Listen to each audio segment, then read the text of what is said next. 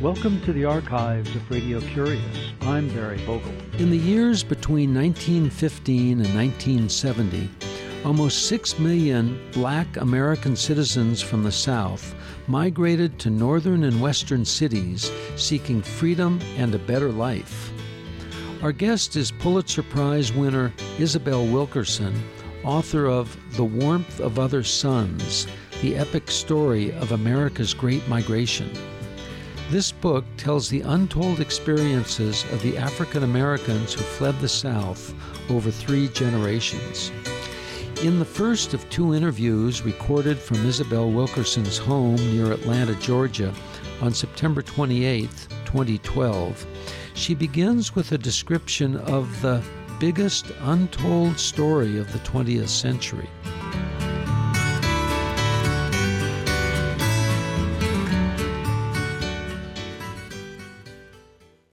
Well, I describe it as the greatest untold story of the 20th century because it went on for much of the 20th century. It began in World War I, did not end until the 1970s, and resulted in the relocation, the outpouring of 6 million African Americans from the South to all points north and west. It involved every state outside of the South. They went as far as Maine to Alaska to escape essentially a caste system. This was not a move. It was, in fact, a defection from a caste system, a seeking of political asylum from an artificial hierarchy that held them within the grip of certain kinds of things that they could and could not do based upon what they looked like. And so this was in some ways a defection that went in some ways unnoticed in the ways that it could have, because it went on for so long, and also because the people themselves did not talk about it because there was so much heartbreak and pain associated with their decision or their feeling that they had to leave their homeland for other parts of their own country. Beginning in approximately 1915, going on up through 1970. This was the only time in American history that American citizens were forced to or felt that they had no other option but to leave the land of their birth for parts of their own country just to be recognized as the citizens to which they had been born. No other group of Americans has ever had to do that. And this migration began in large numbers because of World War I, which was when the North had a problem, a labor shortage, in which they needed labor because the war was going on in Europe, but the European immigrants who had been working the factories and the foundries and the steel mills were no longer coming in such large numbers. Immigration came to virtual halt from Europe, and so the North looked for the cheapest labor in the land, and so that took them to the South, where many African Americans were actually working for no pay. They were working as sharecroppers, and so the first arrivals came to the North and the West at the express invitation of the North, which needed the labor. So when it's called the biggest untold story of the 20th century, what are your thoughts on why it has been untold? It's been untold for many reasons. One is from a journalistic perspective, it was a hard story to tell because it was going on for so long. Journalism, which is focused on what's happening that day or that week, tends not to be able to as easily capture something that went on for generations. When it began, many of the people who would ultimately be writing about the first people arriving, because it was written about during World War I when it was first occurring, many of those people had retired or had passed on by the time the migration ended. It was the entire time the migration was going on, people expected it to be over. It would be over after World War I. It would be over during the Depression. It would be over before World War II began. People expected it to have been over. And so at each stage, people were misjudging the determination of these people to get to what they perceived as freedom. So from that perspective, it was not captured in the way that it could have. From the standpoint of the people who were actually doing the leaving, they didn't necessarily announce what they were doing. These were people who were leaving as individual families, much like any immigration experience. These are one family added to another, making, millions of people departing a particular place. And they didn't announce that they were leaving. Many of them actually had difficulty leaving to begin with. The South didn't make it easy for them to leave. The South put up many barriers to their departure. They would arrest people from the railroad platforms. They would arrest people from their train seats. And when there were too many people to arrest, they would literally wave the train on through, so that people who had been hoping for the chance to leave actually had to watch the train go without them and figure out how now would they get out. And so they didn't make an announcement about what they were doing. And even after the fact, they didn't share with their children all that they had gone through, their hardships and all that they had endured and suffered, because there was the sense of heartache and shame attached to what they had endured, and they didn't tell their own children. They didn't want to burden them with all that they had endured. And so the stories were not necessarily told even across generations, and so it remained quietly kept and researched in the way that it might have been, because the people themselves didn't want to talk about it. Well, let's talk about the understanding of that experience, that the act of leaving was the most significant measure of migration. Can you elaborate on that? When you think about the world that any immigrant or migrant is leaving, and you think about all that they're enduring and what it takes to get the courage and the resources to leave, you realize that the act of leaving itself is so dramatic that it in itself is the point of the freedom that they're seeking. These people were all seeking freedom like anyone else who's ever crossed the Atlantic in steerage, across the Rio Grande, across the Pacific Ocean. And it's that great courage and fortitude and the vision that they have, and in fact the desperation and determination that they have, it often gets lost in any discussion of it. And I think that you have to remember, I think, the world that they were leaving. They were leaving a world in which was actually against the law for a black person and a white person to merely play checkers together in Birmingham. They were leaving a world in which throughout the South there was actually, in courtrooms throughout the South, there was actually a black Bible and altogether different white Bible to swear to tell the truth on in court. They were leaving a world in which it was actually against the law for a black motorist to pass a white motorist on the road, no matter how slowly that person was going. And they were leaving a world in which every 4 days an African-American was lynched for some perceived breach of the caste system that they were born into.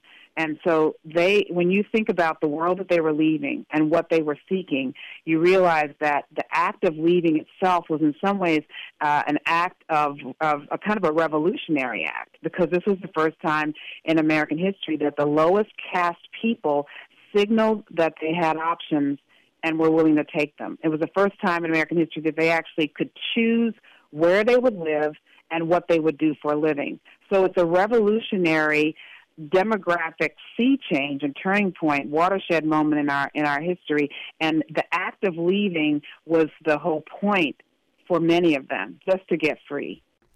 Did you find in your interviews that those conditions existed up until 1970, the time that's been identified as the end of the migration?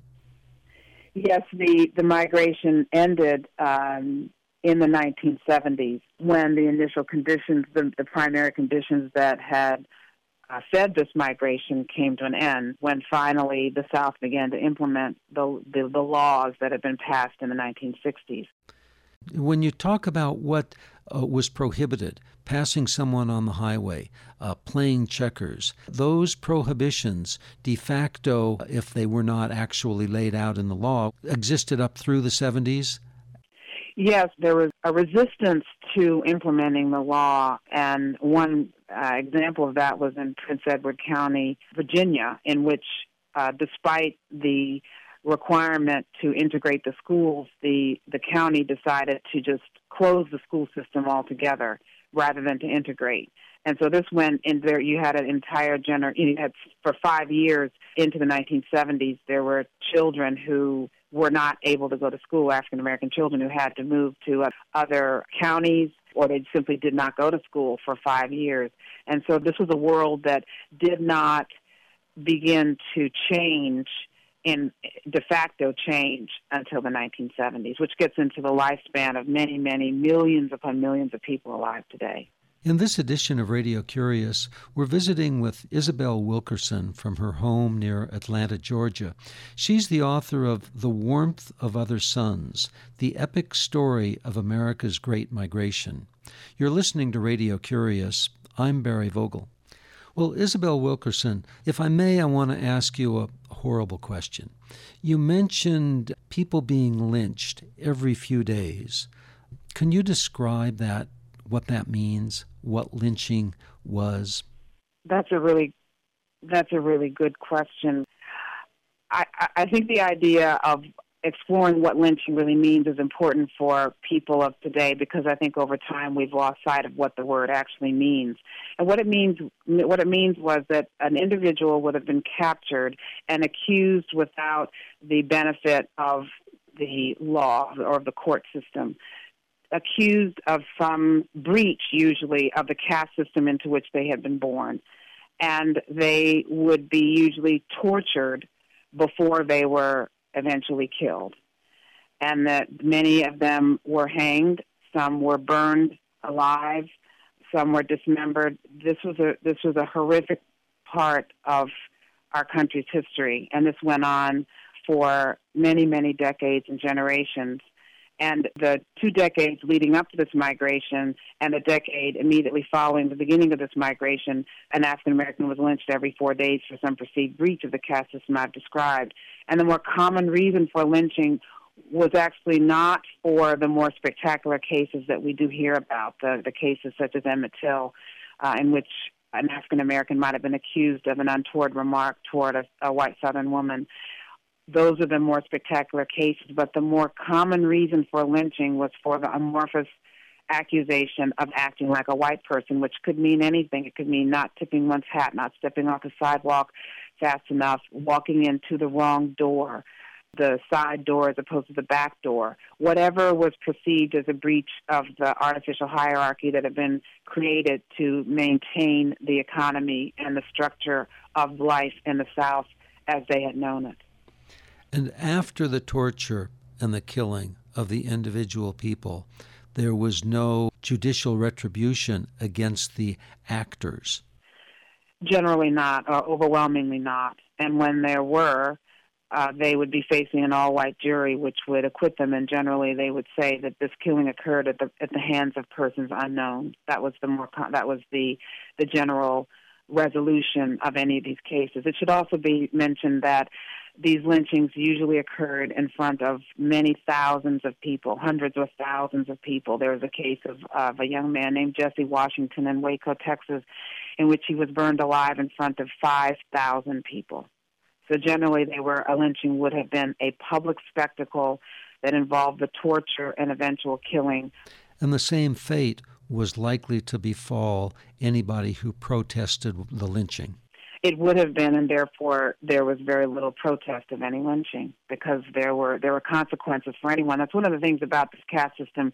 It was such a force in the structure of life in the South that there were consequences for anyone who, on either side of the caste system, on either side of this dividing line, there would be consequences if anyone broke ranks with this prevailing system. So there was a tremendous amount of pressure on people on all sides to maintain the role that they had been born into, which meant that there was a loss for everybody, because a tremendous amount of force was necessary to maintain it, and that meant that there was a loss of time and energy that could have been put into other things, but instead were put into enforcing an artificial hierarchy. Well, Isabel Wilkerson, let's talk about the significance of the measure of the act of leaving, what that takes. Perhaps you could share the story of Arrington High, who published for many years the newspaper called the Eagle Eye. Arrington High was one of the unrecognized warriors in what might be considered the pre-civil rights days. In other words, the civil rights movement that we think of the 1960s actually had precursors. There had been people who had been protesting and resisting this caste system for generations. But it's as if they were trees falling and no one there to hear them. And he was one of the people who was protesting and resisting many years before we would know about what would be called a civil rights movement. So here we are in the 1950s, early 1950s, and he's in the isolated precincts of Mississippi, and he's protesting what he has discovered to be some breach of the caste system from the other side. He's discovered that some white politicians have been frequenting brothels that were primarily African-American. And he had discovered other things that he would write about in a broadside. It was basically a sheet, a newsletter that was exposing the realities of life in the South at that time. And for doing that, he was punished by being committed to what was called an insane asylum in Mississippi. Once there, other activists who had been aware of his plight began to try to figure out what could they do to help him get free. And so thus went in place this elaborate plan to get him out. And this story is so inspiring, I would think, because it's an indication of what it took, for, on the one hand, to get one man free, what it took for any of these people really to get out, and the dangers that they faced in doing so. But also it's inspiring because it's an indication of how people on both sides of this dividing line came together quietly and with determination to do the right thing in freeing someone who had been falsely accused and basically imprisoned condemned to a life in an insane asylum. And so what it took an effort on the part of whites and blacks to get him out. And what they did was they created a caravan of cars that went onto the property of this isolated insane asylum, which went over many hundreds of acres, and they communicated to him somehow that they were going to be coming. He positioned himself in just the right place for them to come. There were 5 cars, 4 driven by white motorists, white drivers, and 1 driven by a black driver. He got into the car with the black driver, and they then went very slowly to get to the exit of this insane asylum, which had been, of course, walled off and very difficult to leave. And because there was a white car leading and a white car behind, at the end of the caravan, they were waved on through and they were out. And they continued on their path to get him out of the state of Mississippi. And they got to the border of Alabama and Mississippi. And there he was told to get out of the car and cross over into the other state, where there was yet another set of 5 cars to carry him to the next place that he was to go. And then he was taken to a funeral home and directed to get into a casket. And he made his way out of the South and out of the caste system to freedom by getting in the casket. And he escaped inside the casket on the train to get to Chicago. The other story that I'd like to ask you to share, Isabel Wilkerson, is the story of George Swanson Starling, who left the South, arrived in New York, and worked on the railroad as a conductor. And what he was able to do after the passage of the Civil Rights Act with regard to how African American people were expected to move from one part of the train to another. That's fascinating that you would bring that up. For one reason, he's yet another person who is an indication of the quiet resistance that was occurring throughout the South all these generations before what would ultimately become known as a civil rights movement. You might say the crescendo of all of this effort toward freedom. And he had been working in the citrus groves in the 1940s, a time when the country was at war, and thus had great need for labor. And at that time, he was actually agitating for better wages and work conditions for the people who were picking citrus fruit. He had a couple of years of college and was quite good with math, and he could see how poorly the people were being treated. And so he became, in some ways, a union organizer, although there were no unions allowed.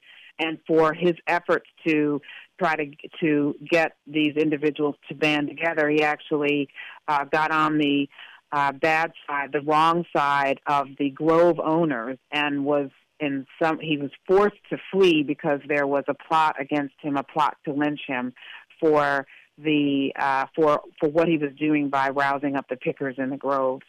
And so he was forced to flee in the 1940s, and he fled to Harlem, to New York, where he then began working as a railroad porter.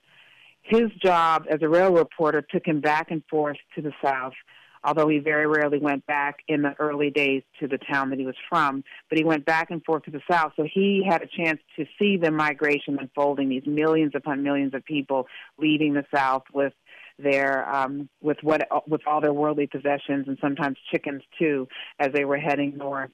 And he actually lived to see and worked on the railroad long enough to see the ultimate outgrowth of all this, which was the civil rights legislation in the 1960s. But interestingly enough, there was no announcement to the people who were actually going to be benefiting from these changes. So a lot of the people who would get on the trains did not know that they actually could move now from the segregated seats that they had been accustomed to, that they could actually sit anywhere on the train. And many of them were afraid to take that leap into a part of the train that they had never been in before. And so one of the things that he set about doing quietly, and he had to do this very quietly because he himself could have gotten in trouble if it had become known that he was doing this, is he would actually alert them when they got to the South and they got to the border crossing that had been there before Washington, D.C., going north and south. And he would let them know that they no longer had to stay. They no longer had to sit where they were accustomed to sitting. They could actually sit anywhere on the train. And he had to let them know that. And they were not aware of it. And then sometimes they would question him. And he almost got in trouble for letting them know that the rules had changed, that they could actually sit anywhere they wanted. And that was partly because the trains themselves, the conductors, did not go out of their way or actually do anything to enforce this new law because of fears that white Southerners would not still want to sit with them, even though this was now the law. So I think this gives a window into how slowly these new laws were actually put into effect. This was not an overnight thing where suddenly people could sit anywhere they want and thus began to do so. This was a very slow unfolding of the freedoms that had been fought for so long, and he was he was right in the center of that effort to try to ease these people into the new freedoms that they themselves were afraid to take on. The sense that I read from your section about George Starling and this portion of of his work on the railroad is that he was a teacher. He was almost a crusader to get people to understand the freedom that they legally had on the railroad. I think that he had always been a teacher. He had been seeking to, in quiet, unrecognized ways, teach the people who had been the citrus pickers in the 1940s that they could actually ask for a nickel more box for citrus fruit that was going to go on to the open market for $3 or $4 a carton when they were only getting 12 cents for what they were picking, at great peril to themselves because they had to climb into 40-foot trees in order to get the citrus fruit. And so he had been doing this all of his life. There was something in him that actually was an activist for social justice, but he never really had the opportunity to do it in a formal way, and so he did it in the ways that were available to him, and he took it upon himself to let people know that they could sit anywhere on the train, that they didn't all have to cluster together in the places that they had been accustomed to, and he took it upon himself to alert them to that. And I think that it was people like him who helped to ease us into the modern era as we know it. Isabel Wilkerson, author of The Warmth of Other Suns, I want to thank you for being with us on this first of a series on Radio Curious about your book that tells the epic story of America's great migration of African American people from the South that occurred in our country between 1915 and 1970. Before we close, I'd like to ask you a couple of questions. And one is about an epiphany, an aha moment in your life that has guided you. One epiphany or one moment that occurred for me that I can't even imagine not occurring. I can't imagine what would have happened if this had not occurred, which was the discovery of the words of Richard Wright, which gave a title and a name to this book. When I discovered those words in the footnotes of his autobiography, Black Boy, suddenly all that I have been working on, I spent 15 years on this book, but all that I've been working on, I discovered it around year 12 or 13 of a 15-year odyssey of working on this book.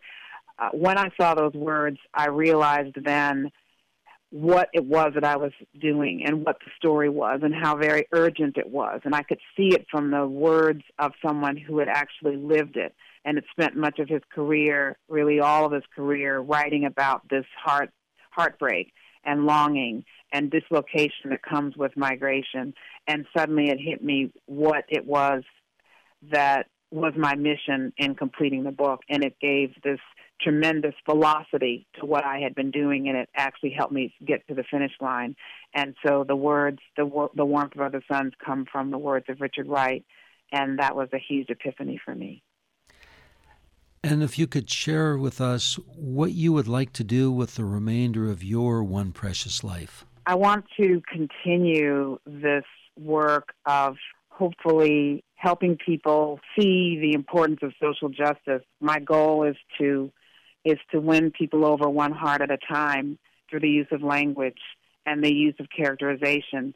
The goal of putting people in the hearts and the minds of people who they might never otherwise see or see themselves in, and to recognize that we all have so much more in common than we've been led to believe.